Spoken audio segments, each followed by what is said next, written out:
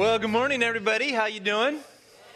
Good to see you. Hey, if you're a guest with us this morning, thanks so much for joining us. My name's Sean. I'm one of the pastors here, and it is a beautiful day today, is it not? I mean, we got to enjoy this green while we can. It's on days like this that I like to take a ride down the American River Trail. Any other cyclists in here? Anybody like to bike ride? A few years ago, I took a ride down to Old Town Sacramento. And it wasn't this time of year, it was during Christmas time, but it was still beautiful weather. And as you pull off the bike trail, you kind of go over these railroad tracks, and I turned right, and I noticed that there was this huge crowd waiting for the Polar Express, because they were doing this little ride down there. And so they had all these little kids and their parents, and it was such a great environment. There was music playing, they had balloons and cotton candy, and I sort of just got mesmerized by it as I was riding along. Which is not a good thing if you're riding a bike to get mesmerized by something else and get out of focus. I was thinking, man, my 8-year-old really loved that. And I didn't realize that I was getting closer and closer to another set of train tracks. And as I turned and I looked down at my front wheel, I realized that I had fallen into this rut between the iron track and the pavement. And I thought for a second I could get out of it, but no, it wasn't going to work. And that's when everything kind of went into slow motion. My feet went up in the air, my head went down, the world was upside down. And all I could think of was two things the whole time. One is, this is completely embarrassing in front of that whole crowd that's watching me right now.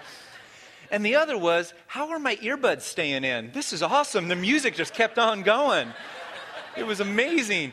And I did this full flip. I thought for a second I was going to have the perfect 10 landing, but I landed on my backside. My bike kept tumbling off in some direction, and so I got up and I looked over at this crowd of people, and the little kids' eyes were just huge, and I didn't know what to do, so I took a little bow, got my bike, rode off in humility. It was great. And I thought, that's how life is sometimes. We're cruising along in life, we're enjoying the view, and it's going great, and then all of a sudden, we find ourselves in a rut.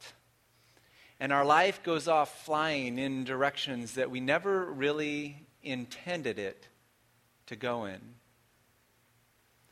If you're just joining us this morning, we've been in this series at Lakeside Church called Saint Almost. We call it Saint Almost because we're almost. We're not there yet. None of us is perfect. We're on this journey, and if you're like me, then oftentimes you're not even close, And it's the tagline is the trouble with Christians, because we get in trouble sometimes. We get ourselves into ruts, and we're walking through this book in the New Testament in the Bible called 1 Corinthians. The Corinthians were this ancient church in the city of Corinth. And they had started really strong, but they ran into some problems. They had gotten themselves into some ruts. And so they wrote a letter to the Apostle Paul, who had started the church. And they said, Paul, you got to help us out. We have some issues here, and we've learned about some of those issues over the last several weeks. We know that this was a church that struggled with unity. They were a divided church in all sorts of different ways. It was also a church that struggled with growth. They struggled with spiritual formation, spiritual growth. Paul called them an immature church. And even though he also said that they were extremely gifted, they didn't lack any gift, many of them had yet to move from the kids' table to the grown-ups' table. And we know that spiritual gifting doesn't translate automatically into growth, right? Into maturity. We know that, whether you can have a whole bunch of knowledge and attend a lot of Bible studies and go to church and have all your theology right, it doesn't mean that you're necessarily mature, because we know that maturity is based on character transformation. God wants a hold of our hearts.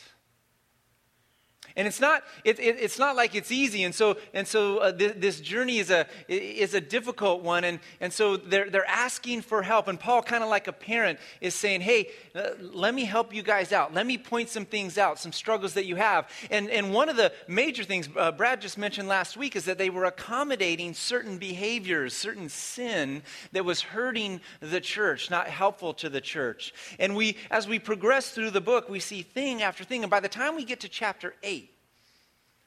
Which we're going to look into a little bit this morning. I believe we find the thing that they were struggling with the most of any of their problems, and there were a lot of them. They struggled to believe in the resurrection, but Paul only gives one chapter to the resurrection.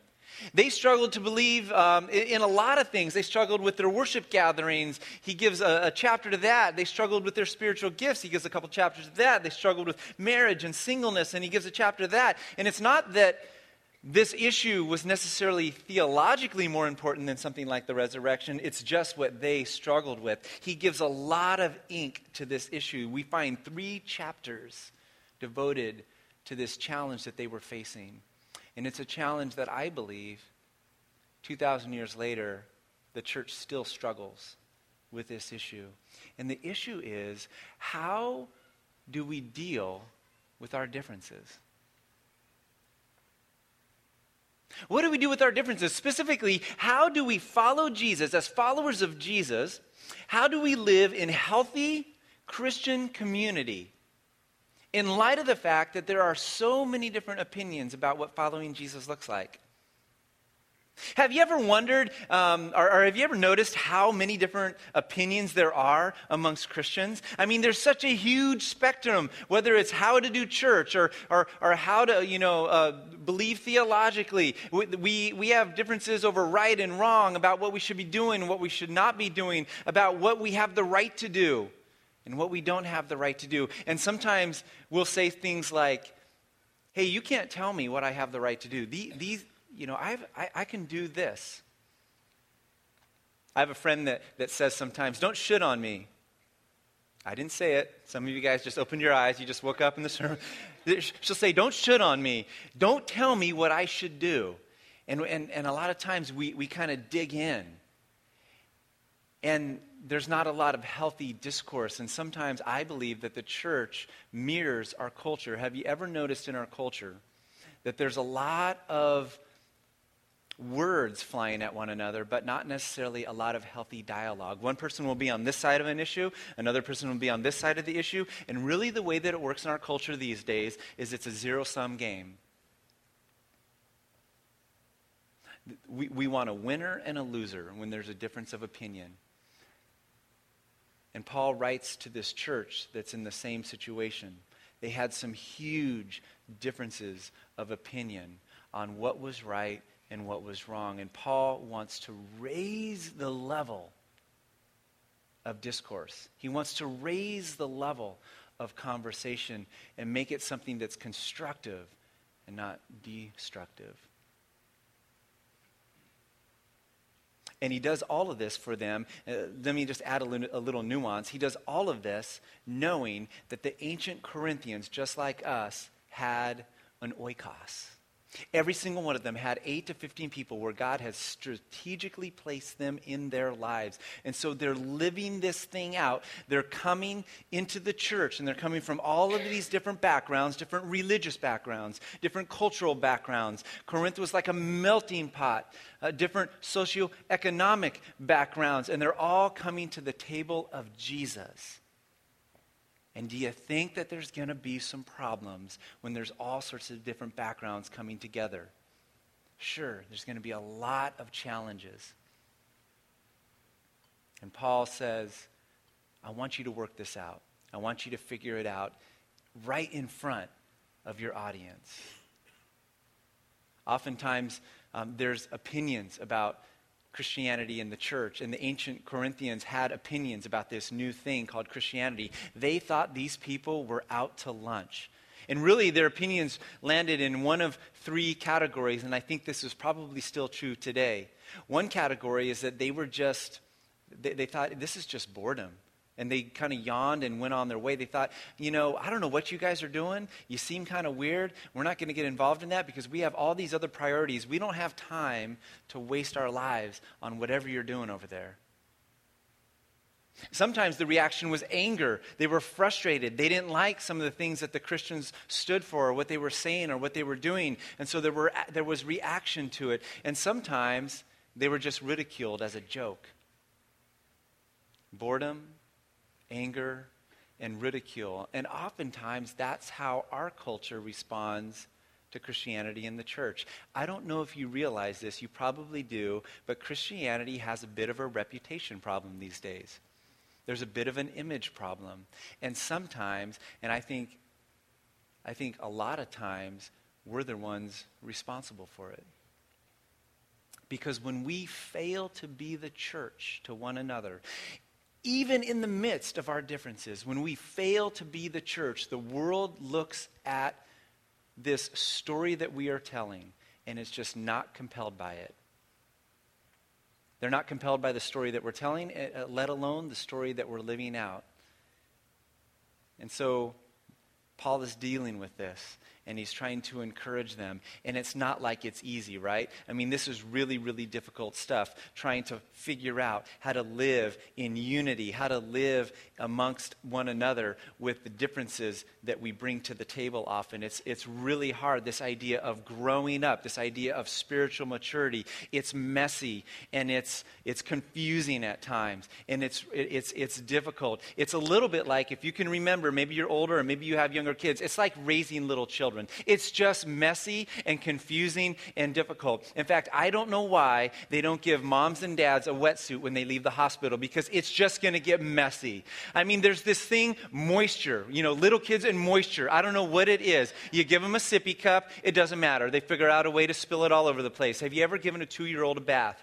I mean, you're the one that gets the bath, right? It's just messy. When my daughter, who's 15 now, was a year old, she had a cold, and it was messy. And there's the green going everywhere, and there's the yellow going everywhere. And I remember holding her one day, and I'm walking around, and I'm just trying to help her, and she just was so pathetic, and her head is kind of bobbing back and forth, and she's kind of got this going, and it was just so sad, and I felt so bad for her, and I kind of leaned my face in. I didn't want to get too close, but I kind of leaned my face in, and she just looks at me, and her eyes are all watery, and she's got her head back, and I'm saying, "Oh, I'm so sorry, baby girl," and then she just leans her head back, and she sneezes right in my face. Just sneezes. And it just goes, it goes in my mouth, it goes in my eyes, it's all over my face. And then she buries her head into my chest, and she just rubs it all. She just rubs it. It's messy, and it's difficult. And parenting little kids, parenting at all, doesn't work without love. And the church doesn't work without love. There's this beautiful lining all the way through the letter of 1 Corinthians. Sometimes it's implicit and sometimes it's very explicit. In fact, by the time we get to chapter 8, Paul's going to get really clear with this. And then when you get to chapter 13, he's going to write one of the most beautiful pieces about love that exists in all of the scriptures, I believe, in anywhere in literature. In fact, if you've never read the Bible, I bet if you've been to a wedding, you've heard part of 1 Corinthians chapter 13, which is all about love. Paul says, how do we live together in Christian unity, even in spite of our differences? We love each other. We work and work and work at loving one another. And that's what I want to talk about this morning. So if you have your Bible, I want to encourage you to open to 1 Corinthians chapter 8. And as you're turning there, I just want to remind us a little bit about the fact that Paul was a Pharisee. A Pharisee at that time was a religious leader of the day. This was Paul's background. He had kind of come out of that system. And so Paul, as a good Pharisee, as a good Jew, would have been familiar with the most holy prayer that a good Jew would pray every single day, and it was called the Shema. The Shema is the Hebrew word for hear, and it was a prayer that they would pray every single day. It came from Deuteronomy chapter 6, and it just went like this. It says, "Hear, O Israel, the Lord our God, the Lord is one. Love the Lord your God with all your heart and with all your soul and with all your strength." In fact, when asked what the greatest commandment was, Jesus said, "Well, how do you read it?" And the person said, "Well, love the Lord your God with all your heart, soul, mind, and strength." And he says, there it is, right there. Jesus simply points to the Shema. Paul would have known this. He also would have been familiar with the fact that Jesus said that the second greatest commandment is to love your neighbor as yourself. And so for Paul, love informs everything that we do. Every action, every relationship, all of our life ought to be informed by love. And this is what he tells the Corinthians. This is what he's getting at, because he's got two big camps in this ancient church, and they're disagreeing with one another. And they've written and they've asked him a specific question that we're going to get to in a minute. It was a cultural issue that they were dealing with, and there's two camps in the room. And they get this letter back from Paul, and they only got one copy of it because that's the way that it worked. And they read it publicly. And so you can imagine everybody starts to lean in a little bit. What is Paul going to say about this issue that we're facing? So look down at the very beginning of chapter 8, and this is what it says. Now about food sacrificed to idols, and this is their issue. He says, we know that we all possess knowledge, and you'll notice that in the NIV at least, it's in quotation marks, which is great because the translators have picked up on the fact that this is something that the Corinthians said to Paul. Hey, Paul, we all possess knowledge. So some people got a hold of some parchment and they wrote him a letter and they're kind of advocating for their side. Hey, we all get what's going on here, Paul. So Paul's repeating this back to them. And he says, but knowledge puffs up while love builds up. Those who think that they know something do not yet know as they ought to know. But whoever loves God is known by God. And Paul begins to put things in perspective. You have knowledge? Okay, be careful how you use your knowledge. Because what it's really about is being rightly related to God. And then he's going to unpack this, and he's going to unpack it, and he's going to unpack it. The way that Paul often writes is, it's like a rosebud. It's this tightly wound flower that hasn't opened up yet, and he'll pack all of his theology in just a few verses. And what he does with the rest of chapter 8, and the rest of chapter 9, and the rest of chapter 10, is that flower opens up into bloom, and he begins to share how this looks and how it works. They said, Paul, we all possess knowledge. Look down in verse 4. It says, so then, about eating food sacrificed to idols, we know that an idol is nothing at all in the world. Again, he's repeating some things back to them. And that there is no God but one. For even if there are so-called gods, whether in heaven or on earth, and indeed there are many gods and many lords, yet for us there is but one God,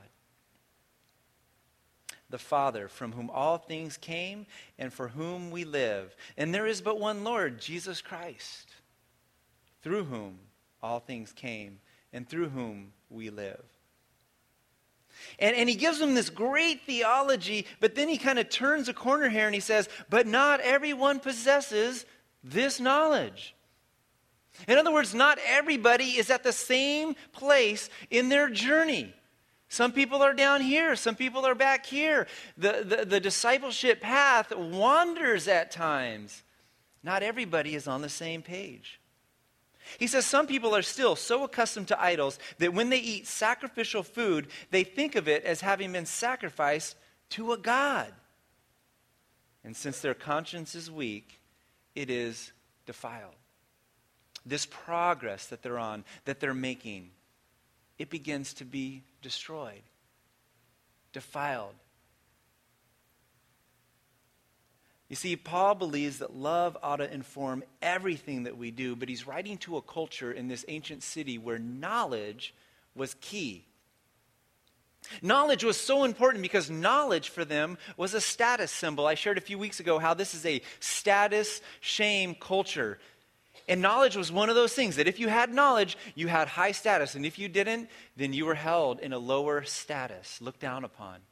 And in this room, there were two camps. There were those that thought they had the knowledge, that they got it, and they did have some good theology. They had some good knowledge. And then there were those that were struggling. They came out of a bit of a different background than these guys over here. Knowledge, it was a huge thing. It came from their philosophers. It came from their religions. There were actually a set of religions called the mystery religions.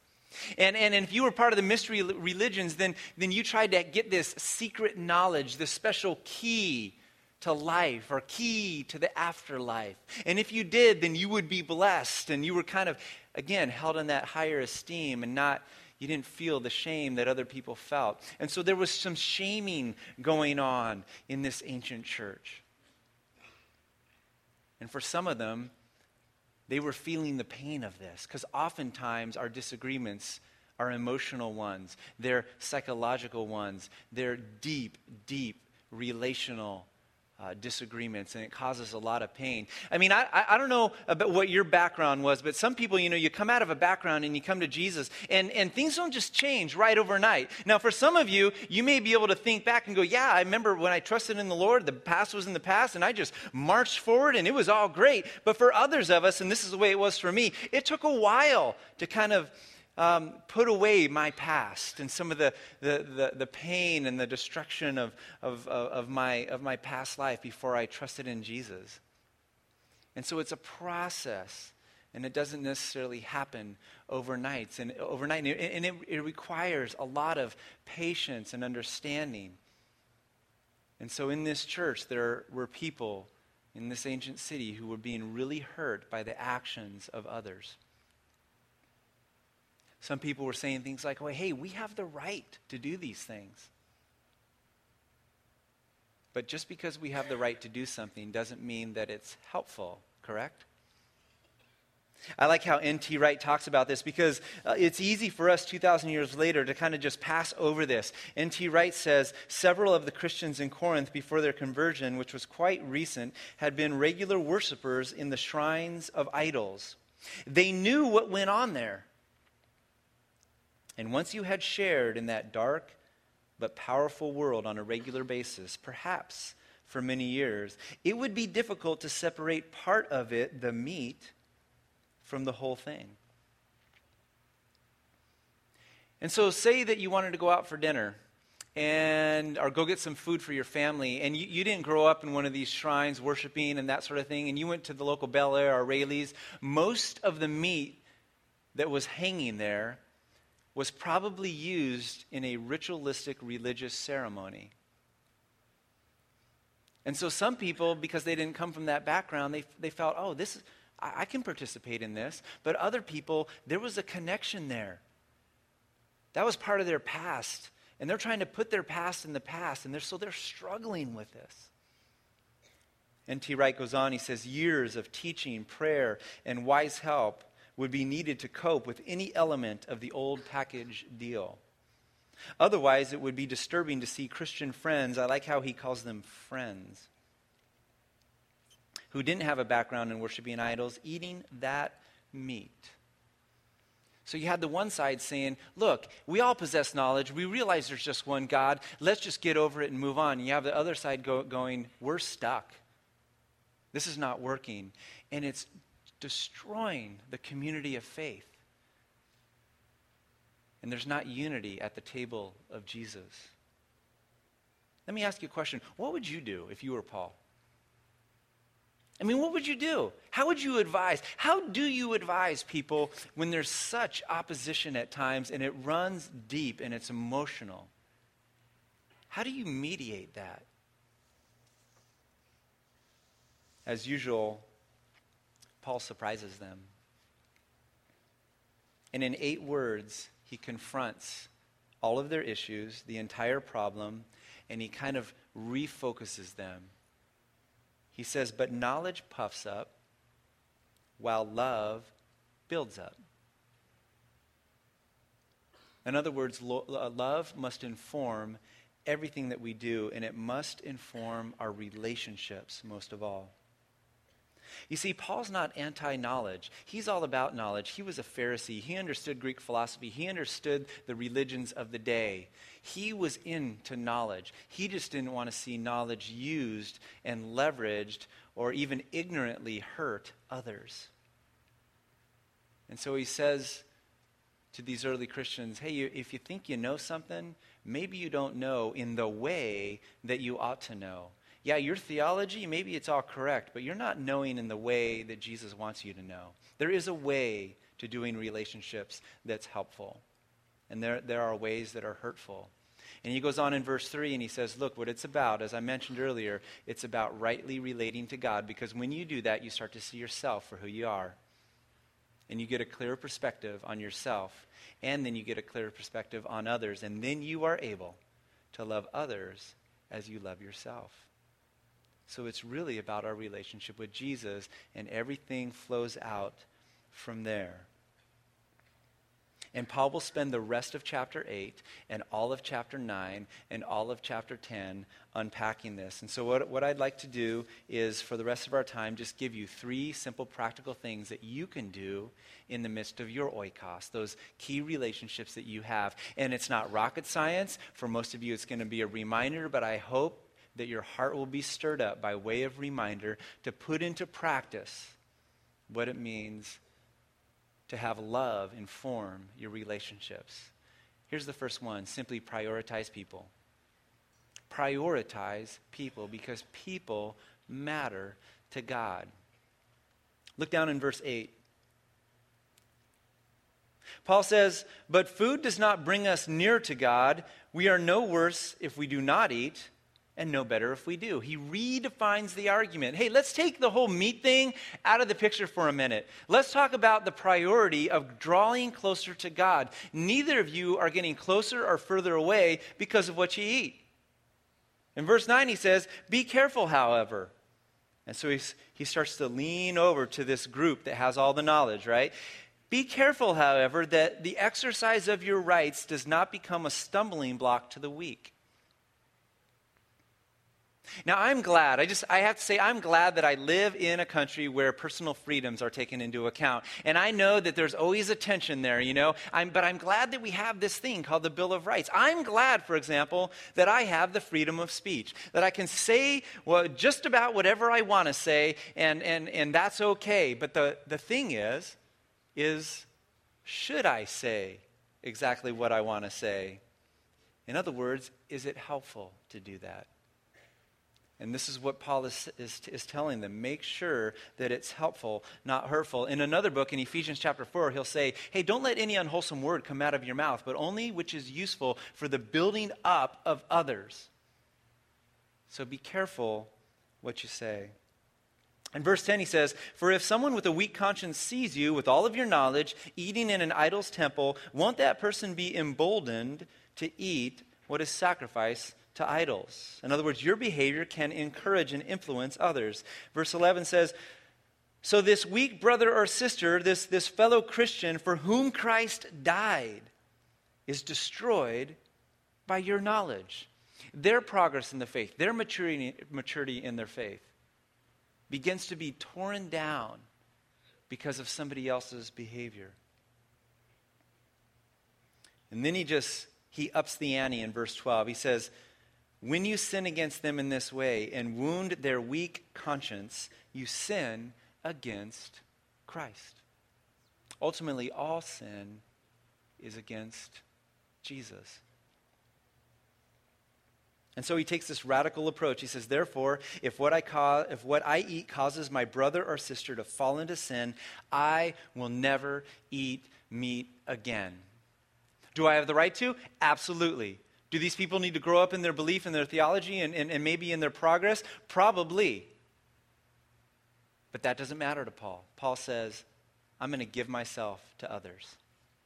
We say that in our playbook, by the way. If you're new around Lakeside, we have this thing called the Lakeside Playbook. It's all about our culture and what we aspire to do and what we aspire to be. And one of the things that we say is that we live by giving ourselves to others. This is the way we simply want to do life. We want to prioritize people because people matter to God. We often say, what about my rights? Paul says, give them up, because isn't this what Jesus has done for us on the cross? On Good Friday, we're going to have a service that evening. And last year we had one, and this room was packed from side to side, and it's going to be a little bit darker. And we're going to focus on the cross. Because before we focus on the celebration, the explosion of the empty grave, and we say, yes, Jesus is alive and he can change our lives, we are going to focus on that amazing love that has been poured out for each one of us through Jesus dying on the cross. Paul says, give up your rights. In Philippians, he says that Jesus emptied himself. He gave up all of his rights, and this is what the incarnation was about. He came to us. He didn't wait for us to get our act all cleaned up, but he simply reached out in love. And he doesn't control us. He doesn't manipulate us. He doesn't force us to respond a certain way. And what he says to us is, do that. Go and do likewise. When you're in disagreement with somebody, when you're struggling in a relationship, reach out regardless of how the other person will respond. Now, I'm not talking about not having healthy boundaries and all of that. I'm simply talking about living incarnationally to the best of your ability with the leadership of the Holy Spirit. Paul gets so radical with this. Look down in verse 19 of chapter 9. In the next chapter, Paul's talking about prioritizing people, and he just gets really radical with it. He says, though I am free and belong to no one, I have made myself a slave to everyone, to win as many as possible. Paul will go through chapter 9 and he'll point out the fact that, hey, Corinthians, I gave up a lot of my rights with you. And as an apostle, as somebody that started the church, he had certain rights and they knew it. And Paul just reminds them, hey, I gave up my rights for you. I've been living incarnationally with you. And this is what I want you to do. And he's so radical about it that he decides to cross all sorts of social boundaries and barriers and cultural boundaries and barriers. Down in verse 22, he says, to the weak I became weak, to win the weak. I have become all things to all people, that by all possible means I might save some. I do all this for the sake of the gospel, that I might share in its blessings. For Paul, it came down to that simple truth that Jesus loves every single one of us, and he invites us into an eternal relationship with him. He says, come to me, all those who are weary and heavy burdened, and I will give you rest. And Paul longed to see people introduced to Jesus and that life in Christ. People matter to God. That's number one. Here's number two. Again, it's simple. It's not rocket science. It's simply practice a lot. Every single one of us has an oikos. We get to put this into practice every single day. Paul was so serious about this that in the last part of chapter 9, he gives us a little autobiographical information on his approach because he was radical about it. And he starts to use a sports analogy. It's March, right? We're March Madness. So this ought to resonate with some of us. In verse 24, he says, do you not know that in a race all the runners run, but only one gets the prize? There's only going to be one team on top of that bracket at the end of it. He says, run in such a way as to get the prize. In other words, run in such a way as to win. Everyone who competes in the games goes into strict training or practice. They do it to get a crown that will not last, but we do it to get a crown that will last forever. There are eternal consequences in this whole thing. So Paul disciplines himself. He says, therefore, I do not run like someone running aimlessly. He had a vision. He had a mission. I do not fight like a boxer beating the air. He had a focus to his life. He says, no, I strike a blow to my body and make it my slave, so that after I have preached to others, I myself will not be disqualified for the prize. Paul wanted to share in the blessings of having people meet Jesus and experience transformation. Loving others takes incredible discipline, and it takes good old-fashioned guts. It takes courage. When you love somebody and when you live incarnationally, you will be misunderstood. You will be taken for granted. Jesus says, do it anyway. Paul says, do it anyway. Prioritize people, plan to practice. And the last one is really simple. Just prepare to give all the glory to God. At the very end of chapter 10, he simply says, so whether you eat or drink or whatever you do it all for the glory of God. Ultimately, we live for that audience of one. And we reach up to God in worship, and every single thing that we do throughout every single day and every single relationship is an act of worship to God. Do we get it right? No. God is so patient with us. Are we almost? Yes. We're We're not there. But God is patient with us, and he gives us the guidance and the power of his Spirit to be able to actually work this thing out day by day, year by year, to love one another. There's a great exercise that I want to encourage you to do later on today sometime. I want to encourage you to turn to 1 Corinthians chapter 13. Just sometime later, you find yourself alone, pull it up on your phone, and wherever you find the word love, or wherever you find the word it, at least between about verse 4 to about verse 8 or 9, just insert your name. It starts out by saying, love is patient, love is kind. So the way I would do this later on today is I would say, Sean is patient, Sean is kind. And if I did it out loud, my wife would scratch her head and go, really? And it's just a great way to kind of look at yourself and go, hey, how am I doing in this area of loving one another? Prioritize people, practice all the time, and give all the glory to God. Would you pray with me?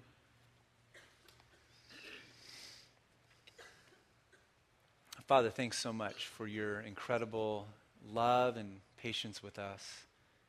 God, as we work our way through this letter, time and time again, we find that the things that the church was struggling with 2,000 years ago are the same things that we struggle with now.